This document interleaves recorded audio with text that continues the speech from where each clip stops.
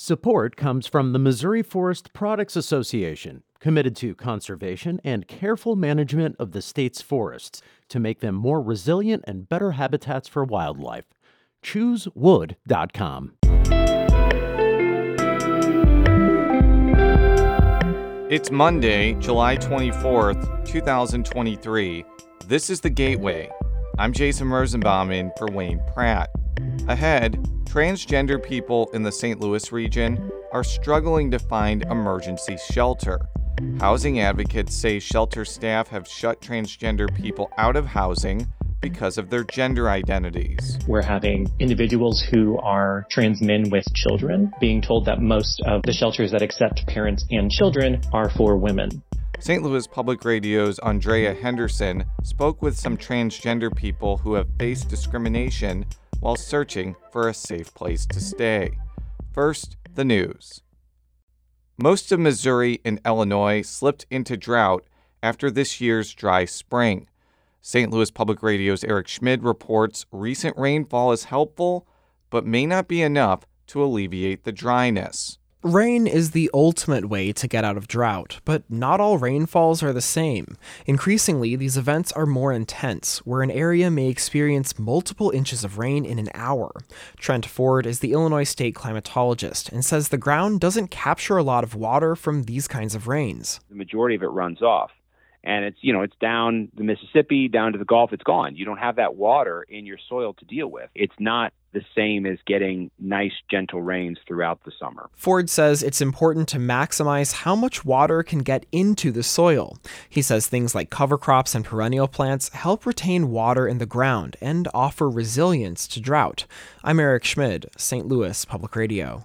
A St. Louis County state senator is running for state treasurer. Senator Andrew Koenig made his bid for the statewide office official on Sunday. The Republican from Manchester has served in the Missouri House and Senate and played a key role in facilitating the passage of education and taxation legislation.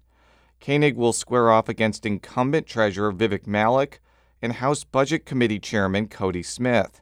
Governor Mike Parson appointed Malik to his post after Scott Fitzpatrick became state auditor. Financial advisor Lucas Johnson filed paperwork to run for treasurer as a Democrat. 2 corpse flowers are set to bloom at the Missouri Botanical Garden this week. The Amorphophallus titanium is known for its bloom that only comes once every few years and its putrid odor that lasts for 24 hours to attract pollinators. Emily Coletti is a horticulturist at the garden. She says surprisingly, not all corpse flowers stink, but when they do, they smell like cooking broccoli in combination with dirty socks, in combination with, dirty diapers, opening up a trash can that has had rotting whatever inside. Octavia the plant and her clone will reach peak bloom after dark.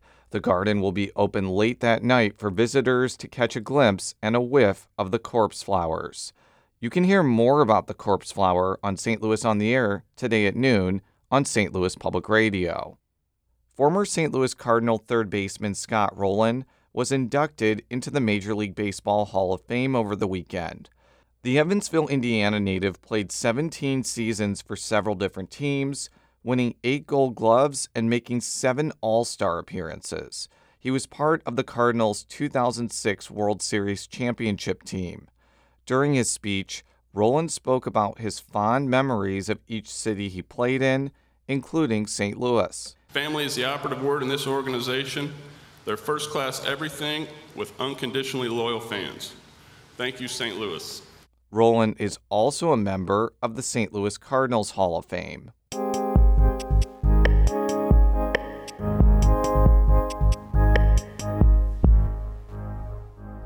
Transgender people are complaining about gender discrimination within some housing shelters in St. Louis and St. Louis County.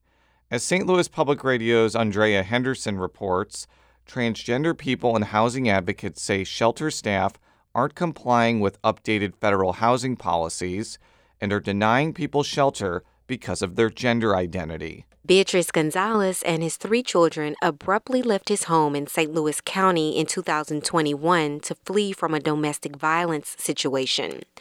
While in a motel, he called dozens of housing hotlines to find emergency shelter. I ended up realizing that only a handful of all the resources that I was gathering was actually useful and able to help me. And out of that handful, none of them would take trans men with children. A few days later, he and his children moved into Bridgeway Behavioral Health Women's Center, a domestic violence shelter in the St. Louis region. Upon entering, he completed intake forms and disclosed that he identified as a non-binary transgender man.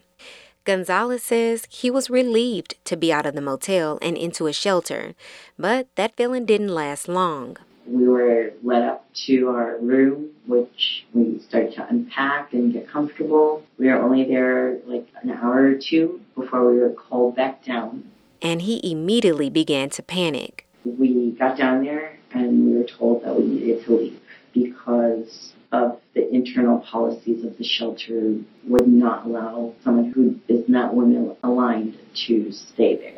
Gonzalez and other transgender people in the region are complaining that shelter operators are denying them housing because of their gender identities. Housing advocates at the Metropolitan St. Louis Equal Housing and Opportunity Council say in recent years, there has been an increase in calls for assistance from transgender people reporting housing discrimination. They say transgender people fear making formal complaints about shelters because they believe it will stop them from getting future housing. A June housing report from the agency found that out of 93 transgender people in St. Louis, a third of them couldn't find emergency shelter for the night because of their gender identity. Keith Rose is EHOC's Director of LGBTQ Initiatives. We're having individuals who are trans men with children being told that most of the shelters that accept parents and children are for women. And so they're being told that they don't have places there. Gonzalez filed a federal housing discrimination complaint against Bridgeway Behavioral Health in October. He claims the center denied him shelter because he is a transgender man. The shelter spokesperson won't comment on pending investigations, but stated the shelter enforces a non-discrimination policy against gender identities or sexual orientation. The Biden administration updated federal fair housing laws in 2021, prohibiting housing discrimination against someone because of their sexual orientation or gender identity.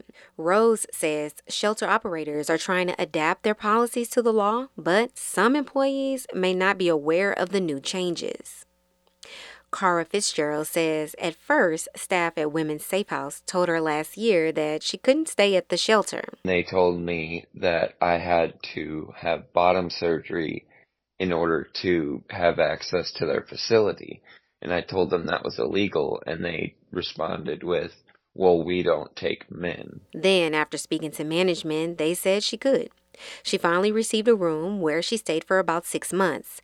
However, Fitzgerald says she felt uncomfortable living there. Pronouns were a real issue. It was an issue with terminology. Transsexual was used constantly. There was a person that had called me sir really sternly when I went to go get a glass of water in the middle of the night. The Women's Safe House executive director won't comment on residential matters and policies. Transgender people in the area hope their complaints push officials to hold regional institutions accountable for restricting housing opportunities and force shelter operators to comply with the new housing law. I'm Andrea Henderson, St. Louis Public Radio. Ashley Lisenby was the editor for that story, and she's also the news director of St. Louis Public Radio, a member-supported service of the University of Missouri St. Louis. Music by Ryan McNeely of Adult Fur. I'm Jason Rosenbaum, and this has been The Gateway.